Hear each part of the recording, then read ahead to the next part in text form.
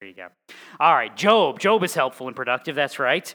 We have heard from everybody we need to hear from. It is time to wrap all this stuff up. And that's actually really good news because the wrap-up is very important for one reason. It keeps your perspective in line. And what I mean by that is I listened to someone who shall remain nameless many, many years ago explain that the entire purpose of the book of Job was to get to this last chapter to explain to you that God wants to give you double. And I was just like, you missed it by like that much, you know? As far as the east is from the west, that's as far away as you are from the actual point of this. But did everything that happened in this book happen for a reason ordained by God? Yes. What was the goal of that work that God was doing? Now, this is the tricky part. You ready? What is God's ultimate accomplishment in everything? Glorifying himself, building up of his kingdom, strengthening of his people for the work of that kingdom. Has that not happened? Yes. It is God who rules, God who works, God who redeems, God who accomplishes. This is going to be wrapped up in the conclusion here and explain this. So this feels weird to actually look at that screen now and actually see verses. I haven't seen that in a few weeks, so almost don't know how to act. So this will look like what our normal sermons look like as we actually go through verses and not chapters. Are we going to know how to handle this? Because I'm not sure I do, actually. You got to get it all figured out. So with all that said, let's dive into verse 1. Then Job answered the Lord and said, anytime someone has answered anybody, has it ever been good? No, so prepare yourself. Verse 2, I know that you can do all things and that no purpose of yours can be thwarted. Yay! We did learn something. That whole repentance thing from the previous chapters has actually taken hold. This is good. This is a hallmark of understanding who God is. Things like Isaiah 14. The Lord of hosts has planned. Who can frustrate it? As for his stretched out hand, who can turn it back? This is something that's built upon by Jesus in his ministry, Matthew 19. Jesus said to his disciples, truly I say to you, it is hard for a rich man to enter the kingdom of heaven. Again, I say to you, it is easier for a camel to go through the eye of a needle than for a rich man to enter the kingdom of God. When the disciples heard this, they were very astonished and said, who then can be saved? And by the way, the reason they're astonished is because apparently people don't read Job. Because culturally, who do we always assume the most blessed people are? The ones who have everything. So the apostles are looking at the world going, well, of course he's going to enter the kingdom of God. Look at everything that God has done for him. He is rich and he is well provided. The Lord has smiled upon him. If he can't be saved, then we're all doomed, right? Because God hates me. Look at my life. I mean, compared to what he's got, I mean, what did I do wrong, you know? Looking at them, Jesus said to them, with people, this is impossible, but with God, all things are possible. Now, this should be a real good comfort and something you should understand about Job. If I plopped you down, say, Job chapter 20, anybody making it out of this book alive? Anybody making it out of this book without facing the judgment of God? The impossible has happened. Job has repented. Job has trusted. Job has altered his perspective on life, not because of his friends, not because of Elihu, but because of his understanding of who God is and what he has done. So Job continues. Who is this, talking about himself, that hides counsel without knowledge? Therefore I have declared that which I did not understand, things too wonderful for me which I did not know. Hear now, and I will speak, I will ask you, and you instruct me. Now, notice this real quick. Job get any of his complaints answered? Any of them? Any of them. Did God answer a single question or a single complaint? No, he did not. What has changed for Job? An understanding not of God in his life, but of his life run and ruled by God.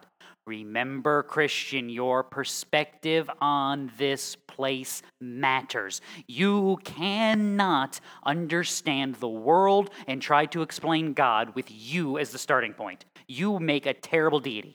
In case nobody's ever told you that before, you are a terrible deity because you're probably a worse person, okay? Probably, I don't know everyone. Therefore, you don't understand this place based on you. You understand this place based on God. You understand you in light of him, not the other way around. Now, do that. The sufferings of your life can make sense. Again, what is God doing? Glorifying himself, building up his kingdom, building up his people for the work of his kingdom. See your sufferings, see your difficulties, see your hardships in that light. You can then put them in perspective because you are understanding how you fit into the work that God is doing and has accomplished. Nothing has changed in Job's life. He is still sitting around the campfire in his mourning, scraping boils off of himself. But his attitude has changed because he has seen himself in light of God's work rather than try to see God in light of his own accomplishment. This is where you're always supposed to rest, Christian. Proverbs 3. Trust in the Lord with all your heart. Do not lean on your own understanding. In all your ways acknowledge him. He will make your path straight. Do not be wise in your own eyes. Fear the Lord and turn away from evil. By the way, that understanding doesn't go away in the Old Testament. This is, again, what Paul gets to build on in things like Ephesians 4. So I say this and affirm together with the Lord that you walk no longer as the Gentiles walk, in the futility of their mind, being darkened in their understanding, excluded from the life of God because of the ignorance that is in them, because of the hardness of their heart. They, having become callous, have given themselves over to sensuality, to practice of English, right? The practice of every kind of impurity with greediness. You did not learn Christ in this way, if indeed you have heard him and have been taught in him, just as truth is in Jesus, that in reference to your former manner of life, you lay aside the old self, which is being corrupted in accordance with the lusts of deceit, that you be renewed in the spirit of your mind, and put on the new self, which in the likeness of God has been created in righteousness and holiness of the truth. What's happening to this present world? It is passing away. Why? Because what does sin corrupt? Everything. Not some of it, all of it. Notice the distinctions here. Why do they walk in the ignorance of their mind?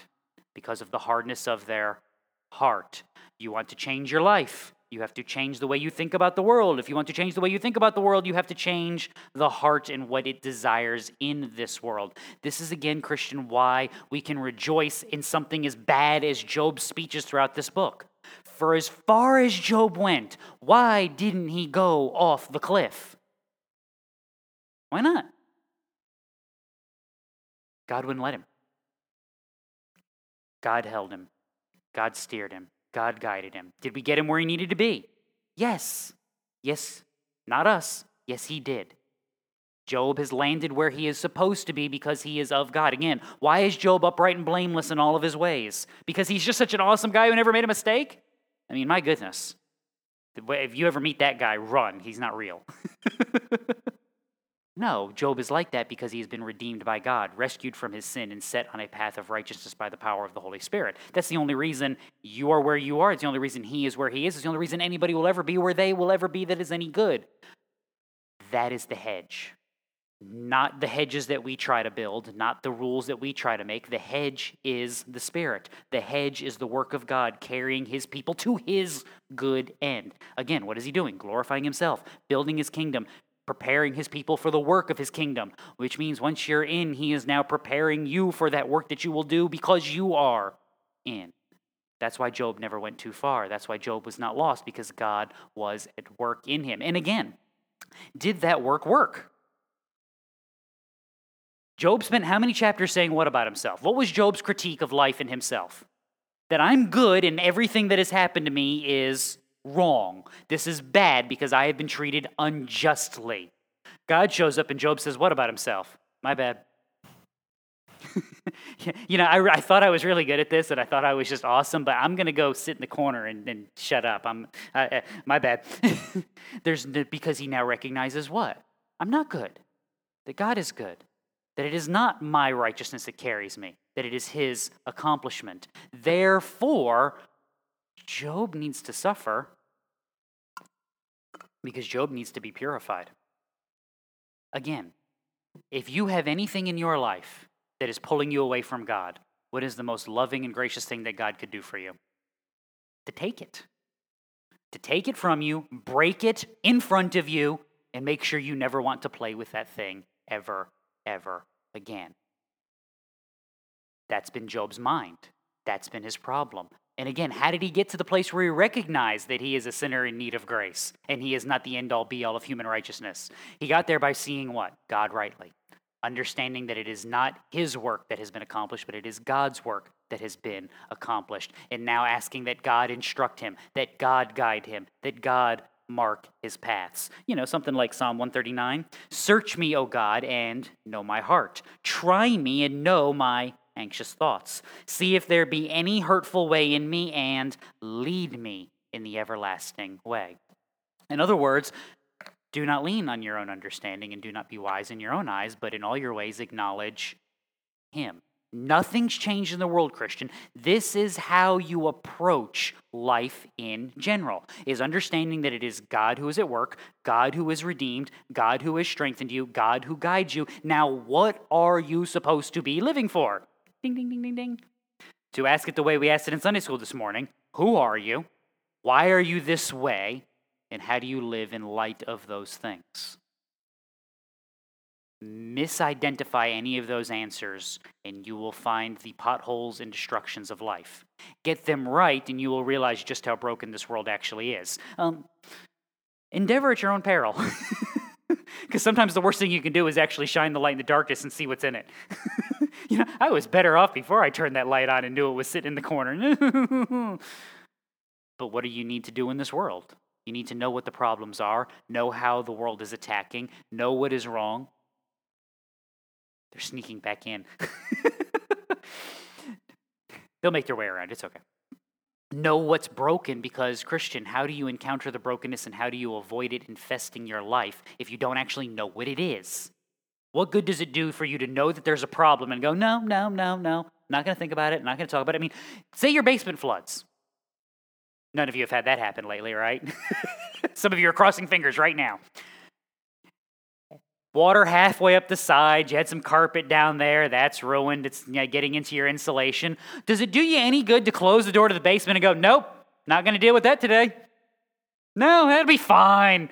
What could possibly go wrong? It's not like the mold is going to grow and settle in and then climb up the walls and be everywhere in the house. And, 6 months later, you're hacking up half a lung and sneezing. I don't know why I feel so bad when I go home. As soon as I get out of the house, I can talk like I'm a normal human being. As soon as I walk back in the house, my sinuses don't work anymore. Well, I don't know, maybe the big giant mold problem below your house that you've been ignoring for how long?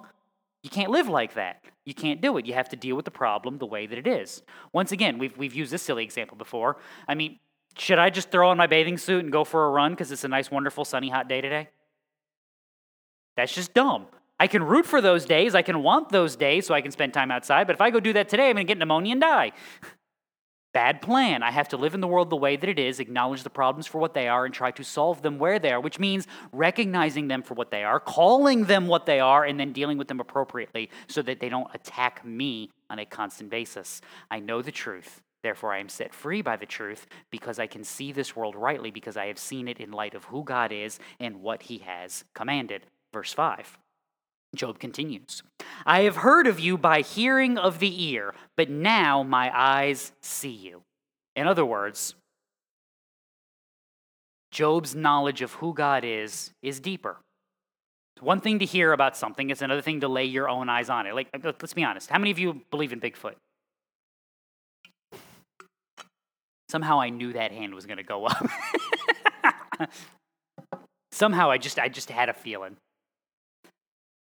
You ever met somebody who has claimed to see Bigfoot? See, it's exciting because the story doesn't make any sense, but they can't not believe it. You know why? They saw it. It's like the alien abduction stories, which is always like a trailer park in Kentucky. I don't know why. Apparently tornadoes and aliens like trailer parks. If you can figure out why those two things are the case, you can write a book, give me a little bit of research credit, and we'll all make money. Sound good? Okay, good plan. But like alien abduction stories, no matter what you try to say, well, there was nothing in the sky that day, you were at home, we have video, be like, no, I saw it. You can't convince me otherwise. That's what Job is saying. I used to think about it, I used to know, but now I I know, I have seen, I know the truth. I cannot possibly deny it. This is going to influence how I think about the world from this day forward. Christian, same thing should be true for you as well. The same thing should be true for you as well. 1 Peter chapter 2. Putting aside all malice and all deceit and hypocrisy and envy and all slander, like newborn babies, long for the pure milk of the word, so that by it you may grow in respect to salvation, if you have tasted the kindness of the Lord. You can't forget those two ideas go hand in hand. Does the person who is ignorant in their understanding and the hardness of their heart care about the kindness of the Lord and the truth of Scripture?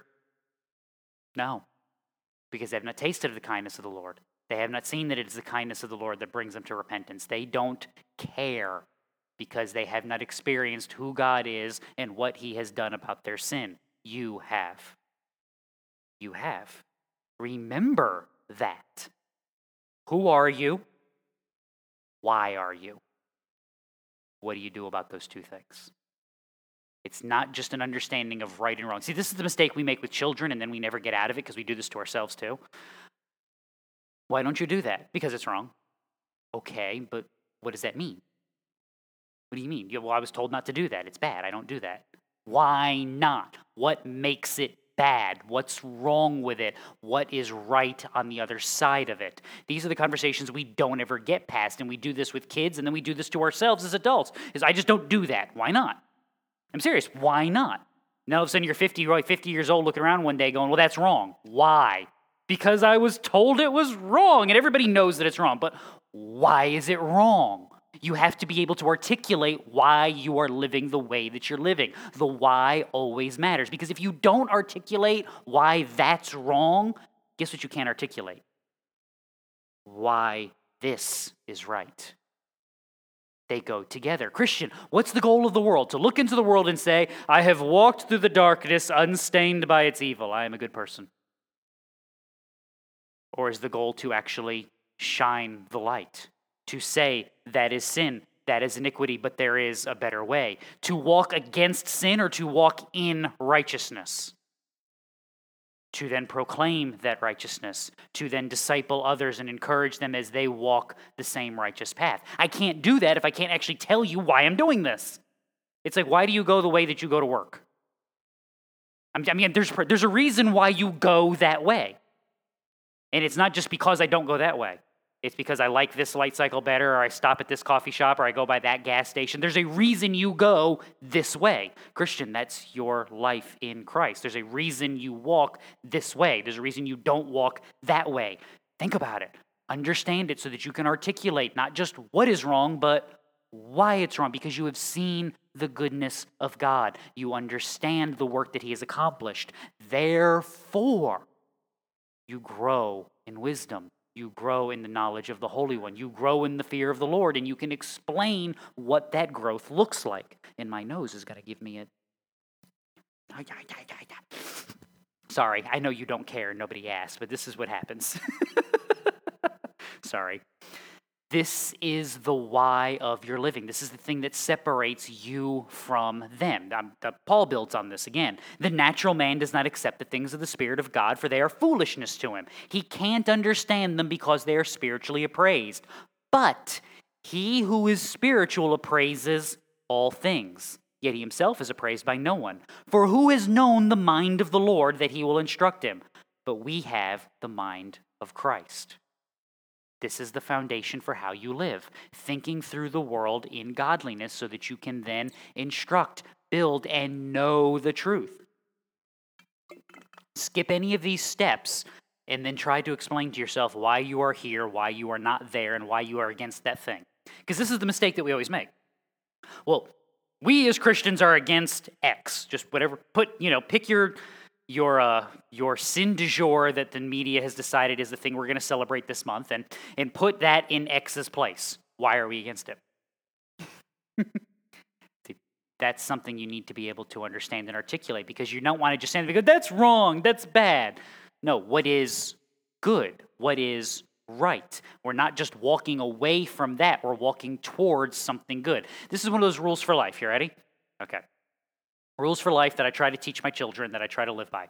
Never, ever, ever trust an organization that it only exists to be against something. I'm serious. Like, if you only exist because you are against that thing, whatever that thing may be, your organization is doomed. Because you have no actual founding and guiding principle. You only exist to be against that. You're not actually for anything else. And this is true for things you don't like and true for things you do like. I used to use the example, this won't mean anything to most of you guys, but there is a splinter organization that formed back in the 90s from the Southern Baptist Convention called the Cooperative Baptist Fellowship. And they have had nightmare problems with leadership and figuring out who they are and what they do because, do you know why they exist? Because we're not Southern Baptists. Well, but what do you actually believe in? The stuff they don't. You're not for anything, you're only against that thing. When you only exist to be against something, you have no actual foundation. What does the world constantly do to you? How does it try to pit arguments and discussions? You're against this, you're against it. No, I'm actually for things. I'm actually building things based on a foundation of who God is and what he has called us to. Therefore, I'm not just against that, I'm actually for something else. Perfect example. You ready? Here's one you like. I trust almost none of the national anti-abortion groups. I trust almost none of them. You know why? Because they only exist to be against abortion. They don't actually exist to be for anything else. Christian, why does the church like abortion? Because we are actually for the dignity and value of human life. How do we get painted and how do we argue so often? That's bad! No. See, life made in the image of God is good, and it is holy, and it is righteous in his sight to honor and uphold the image of God in his creation. Therefore, we are against the killing of people because we are for humanity, because it is made in the image of God. So let's be honest, how many times have you seen the debate on a news channel where that's the argument? Never. See the protest signs, what are they always? There's always a picture of like a 6-week-old fetus, on a sign, and you don't even want to look at it because it's horrifying. And you're like, I'm with you guys, but come on. Because it's never actually for something. It's always just against something. And then the saddest part about that is because you're only against something, you exist to propagate that something. So you do realize that when it comes to the state legislatures, a lot of times one of the biggest lobbying groups against, my brain will not form a sentence right now, I'm sorry. One of the groups that typically lobbies the hardest against state legislation that would outlaw abortion is the National Right to Life. Because they can't fundraise off of abortion if abortion is illegal. So they don't actually like laws that would make abortion illegal. Because they only exist to do what? To be against that thing, which means if that thing goes away, what are we? We're gone. We don't exist anymore because we only exist to be against that thing. Don't trust any organization ever that is against something and not for something. Do with that as you will. Terms and conditions may apply. Your mileage may vary, just as always is the case. You have to live in a world not just against your sin, but live in a world that is for the righteousness of God. Live in a world that is building upon the foundation of the things of God so that you are discipling yourself and those to whom God has given you influence so that you can understand what you are building and why you are building. So Job lands on verse 6 with his last good phrase, "Therefore I retract and I repent in dust and ashes." Go team! That's where we wanted Job to be the whole time, but fun little note, don't miss the picture here. Because if you go back, Job 2, Satan went out from the presence of the Lord and smote Job. We have a good smiting today. There you go. He smote Job with sores and boils from the sole of his foot to the crown of his head, and Job took a potsherd to scrape himself while he was sitting among the ashes. And remember, while doing that, his friends traveled and sat down with him, and I'd like to think they cleaned him up a little bit, but it never says that, so I always have this mental image of Job arguing with his friends, sitting amongst the ashes, still scraping the boils off. And now what is he going to do? I'm going to repent in dust and ashes, which repenting in dust and ashes would be symbolic of taking the ashes and pouring them on your head as a symbol of your repentance. But Job's been sitting in dust and ashes the whole time. So, so while he was physically in the dust and the ashes, he was spiritually at the mountaintop. Now he is spiritually where? Where he always is supposed to be. He's actually in the right place now. Draw near to God, and he will draw near to you. Cleanse your hands, you sinners. Purify your hearts, you double-minded. Be miserable and mourn and weep. Let your laughter be turned to mourning and your joy to gloom. Humble yourselves in the presence of the Lord, and he will exalt you. It's James 4. What did Jesus tell you? The last shall be first, and the first shall be last. You think you're great. You think you're first in the kingdom. You know what that probably says about you, right? You ever meet somebody who'd be like, I'm awesome at Christianity. I am nailing this. I will be first in the kingdom. You know they're not actually in the kingdom, right? Because nobody who actually understands who God is and what he has done would actually dare say that out loud. I mean, you might think it on occasion, but you wouldn't actually say it. Not that that's any better, but you know what I mean.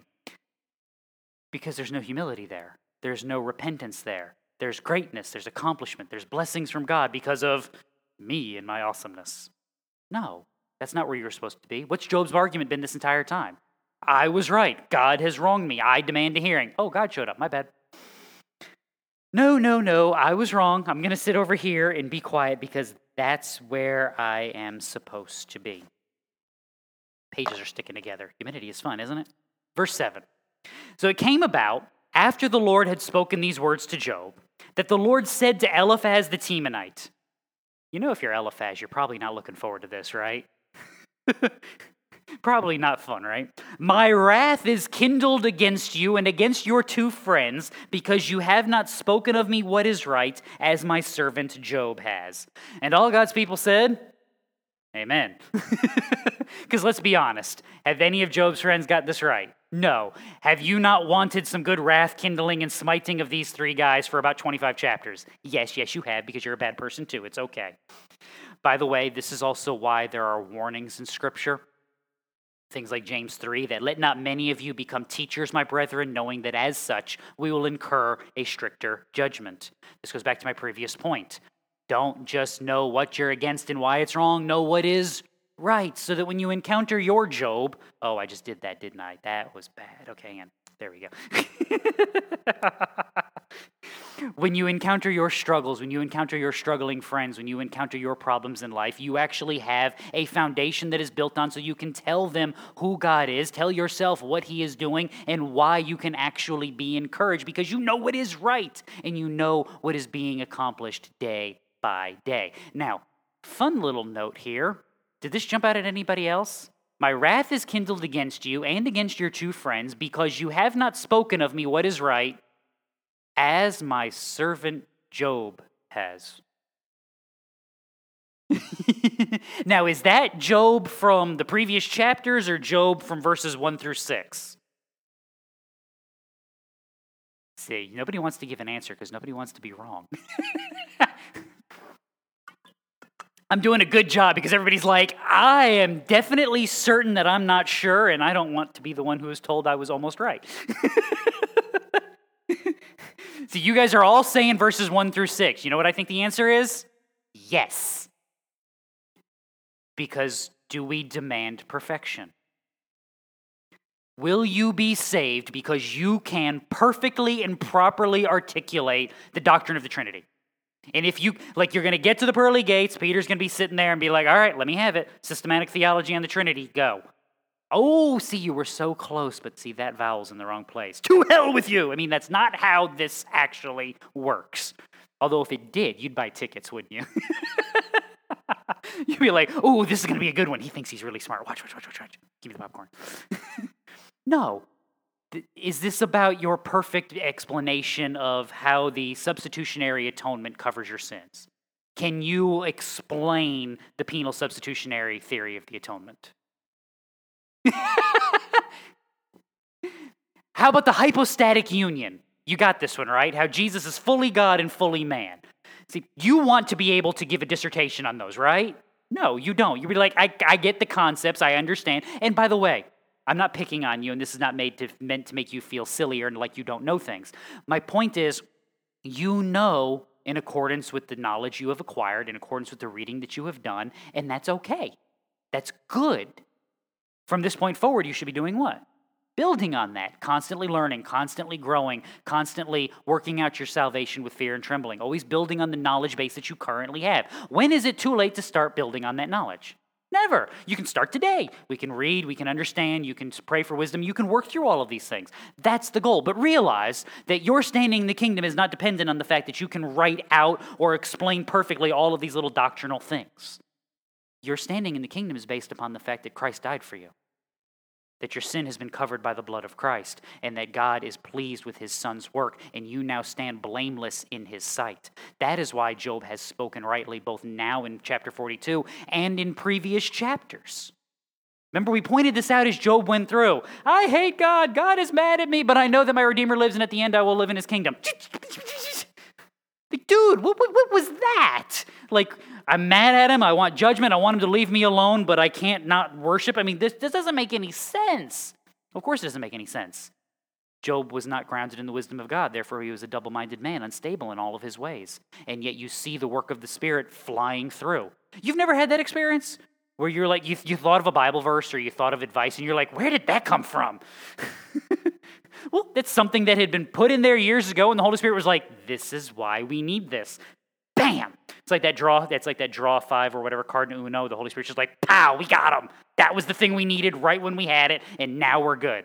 You guys play Uno, right? It's fun with kids. And I finally got Uno cards, and Connor and Jada tormented me. And they hit me with the draw 4s like 17 times. I kid you not, I had 28 cards in my hand.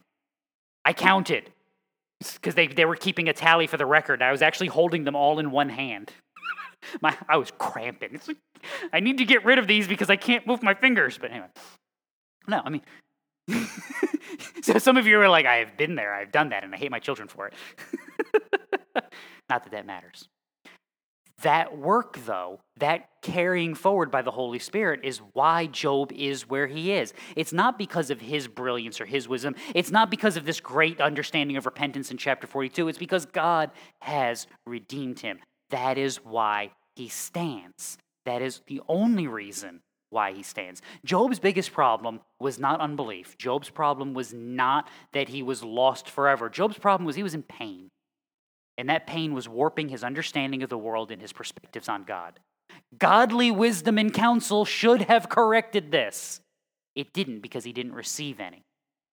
When his perspective was righted, the pain suddenly seemed different, not because it went away, but because it was viewed rightly. In other words, perspective was restored. So what are we going to do before Eliphaz and friends get smited? Verse 8.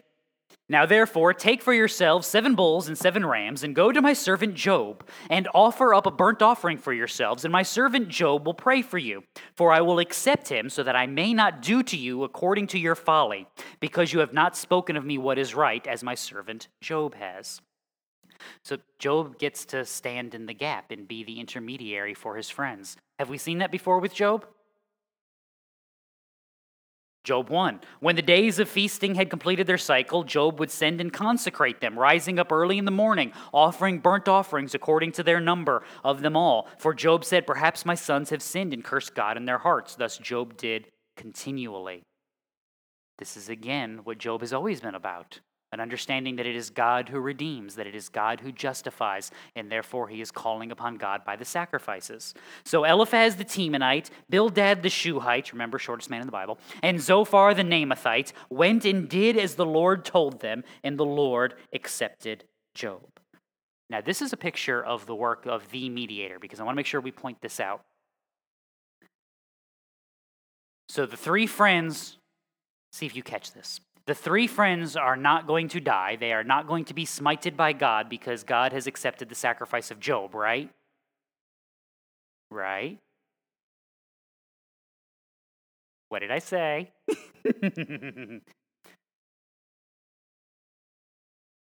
I said that God has accepted the sacrifice of Job. Is that why they're not going to die? No. God didn't accept the sacrifice of Job. God accepted Job. Abel and his sacrifice were accepted.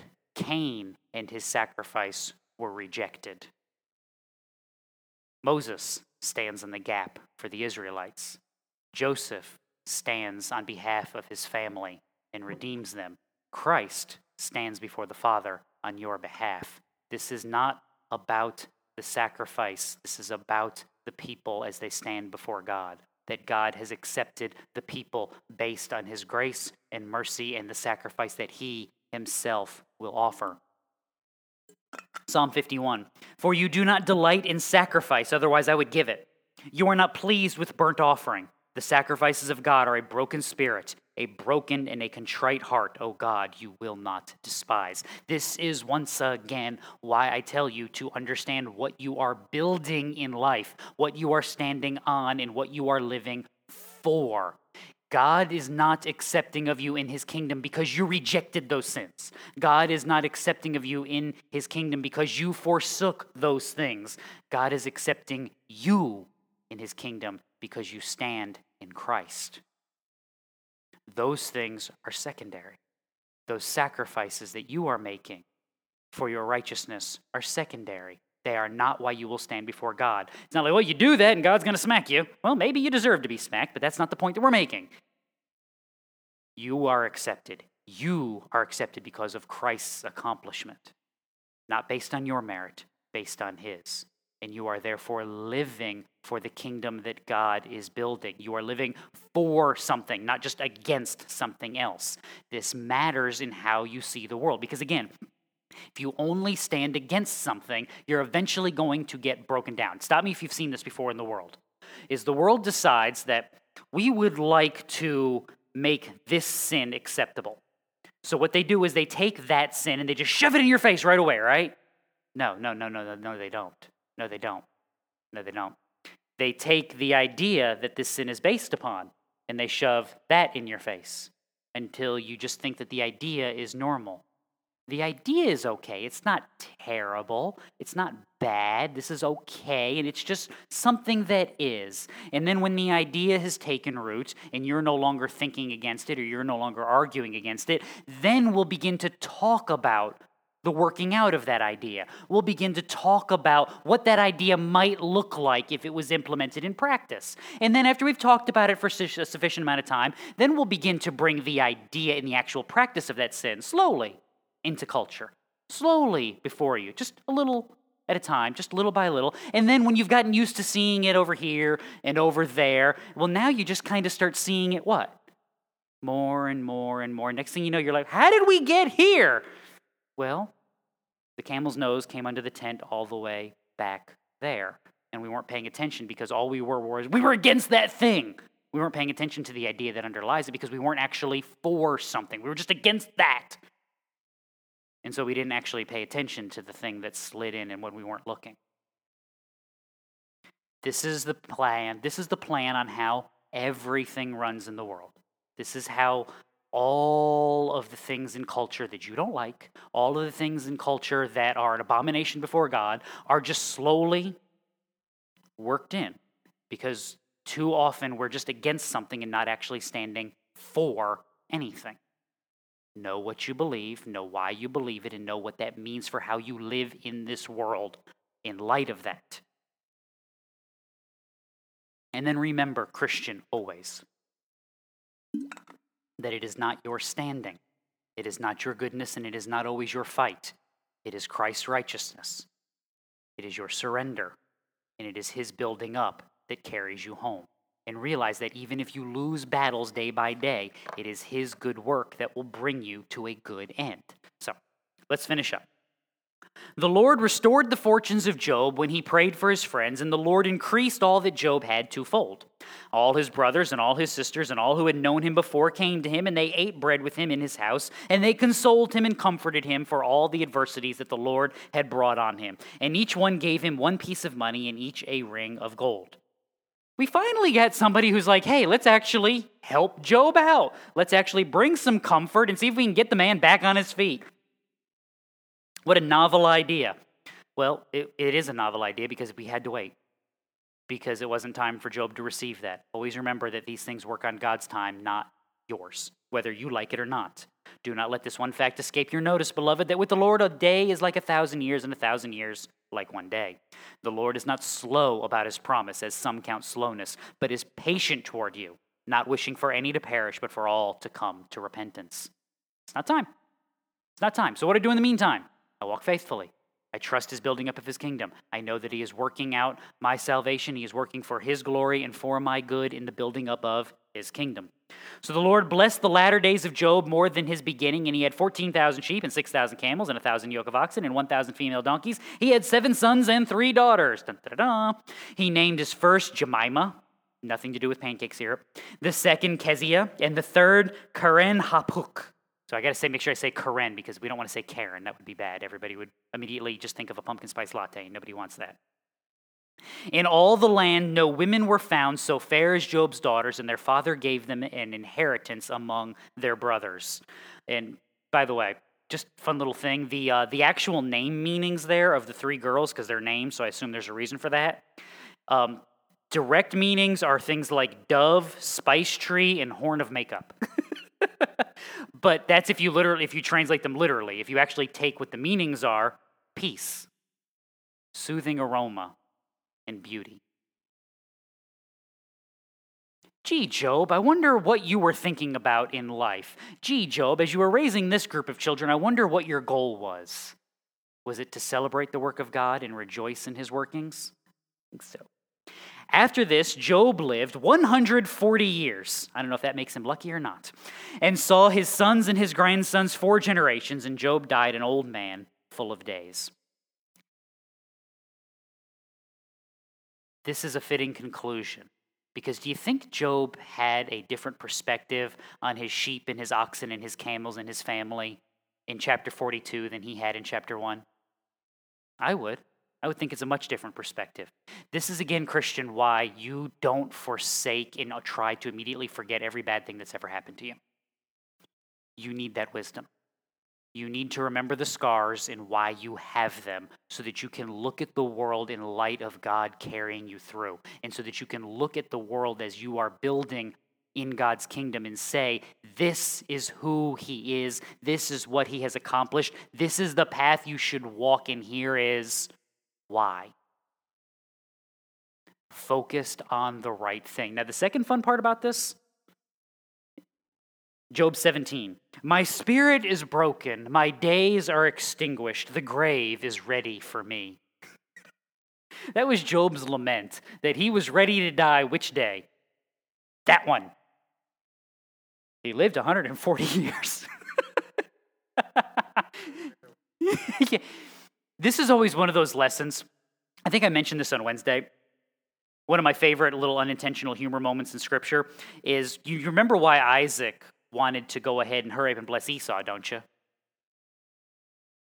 Because he was old and about to die. Realize that Isaac lived another 25 plus years. I'm old and about to die, boy. Go get me some food so I can give you the blessing of God, and then I can die in peace. I remember that day I was going to die in peace 20 years ago. You don't know. You have no idea. We define what a life well lived is. We define what a life blessed by God is, and we use the wrong standards so often. We use the wrong standards because we end up getting pulled down into the muck and the mire of this place. Psalm 90 says, "Who understands the power of your anger and your fury, according to the fear that is due to you? So teach us to number our days, that we may present to you a heart of wisdom."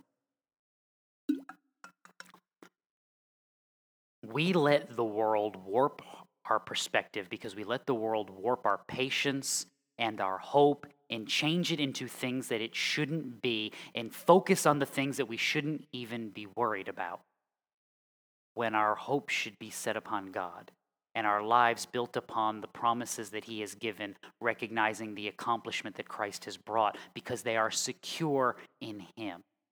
And because of that, we end up seeing what success and goodness and long life and full years, and we end up seeing them so wrongly. I mean, if I could give you 100 years without God, would you take that over 20 years with him? But when we live our lives, how often do we plan for things? How often do we assume things? How often do we build our wisdom on the things of this world rather than on the things of the kingdom? How often do we define our success? How often do we define our goals and our blessings as things that are here rather than things that are in eternity? We forsake that simple conversation because I don't want to deal with that. I'm doing something important. No, you're not. No, you're not, because I'm not either. Because we don't want to take the time out of our day because it's whose day? My day. It's important because I'm doing it. Maybe, maybe not. Stop. What are you living for? And how does your life line up in light of that? That's where your priorities line up. That's where your priorities are truly found. Are you building things that are here where God, if he loves you, will take them away? Or are you building these things so that they are a blessing in eternity, so that the kingdom is richer, so that God's people are more numerous in number because of the blessings of his word that you have shared, because of the wisdom that you have gleaned from your sufferings and trials? How is your life being lived, and for what end is it headed? We don't think about that until we start getting way too old to be thinking about that. When's the time to start? Now. When's the time to build on the knowledge of God? Now. When's the time to build on the prayers and the communion we spend with God? Now. When's the time to build on the discipleship work that we were doing? Now. Why? Because of who he is and what he has done. Because he is bringing us to a good end accomplished by his good work, and we can trust him because, once again, of who he is and what he has done. Let's pray.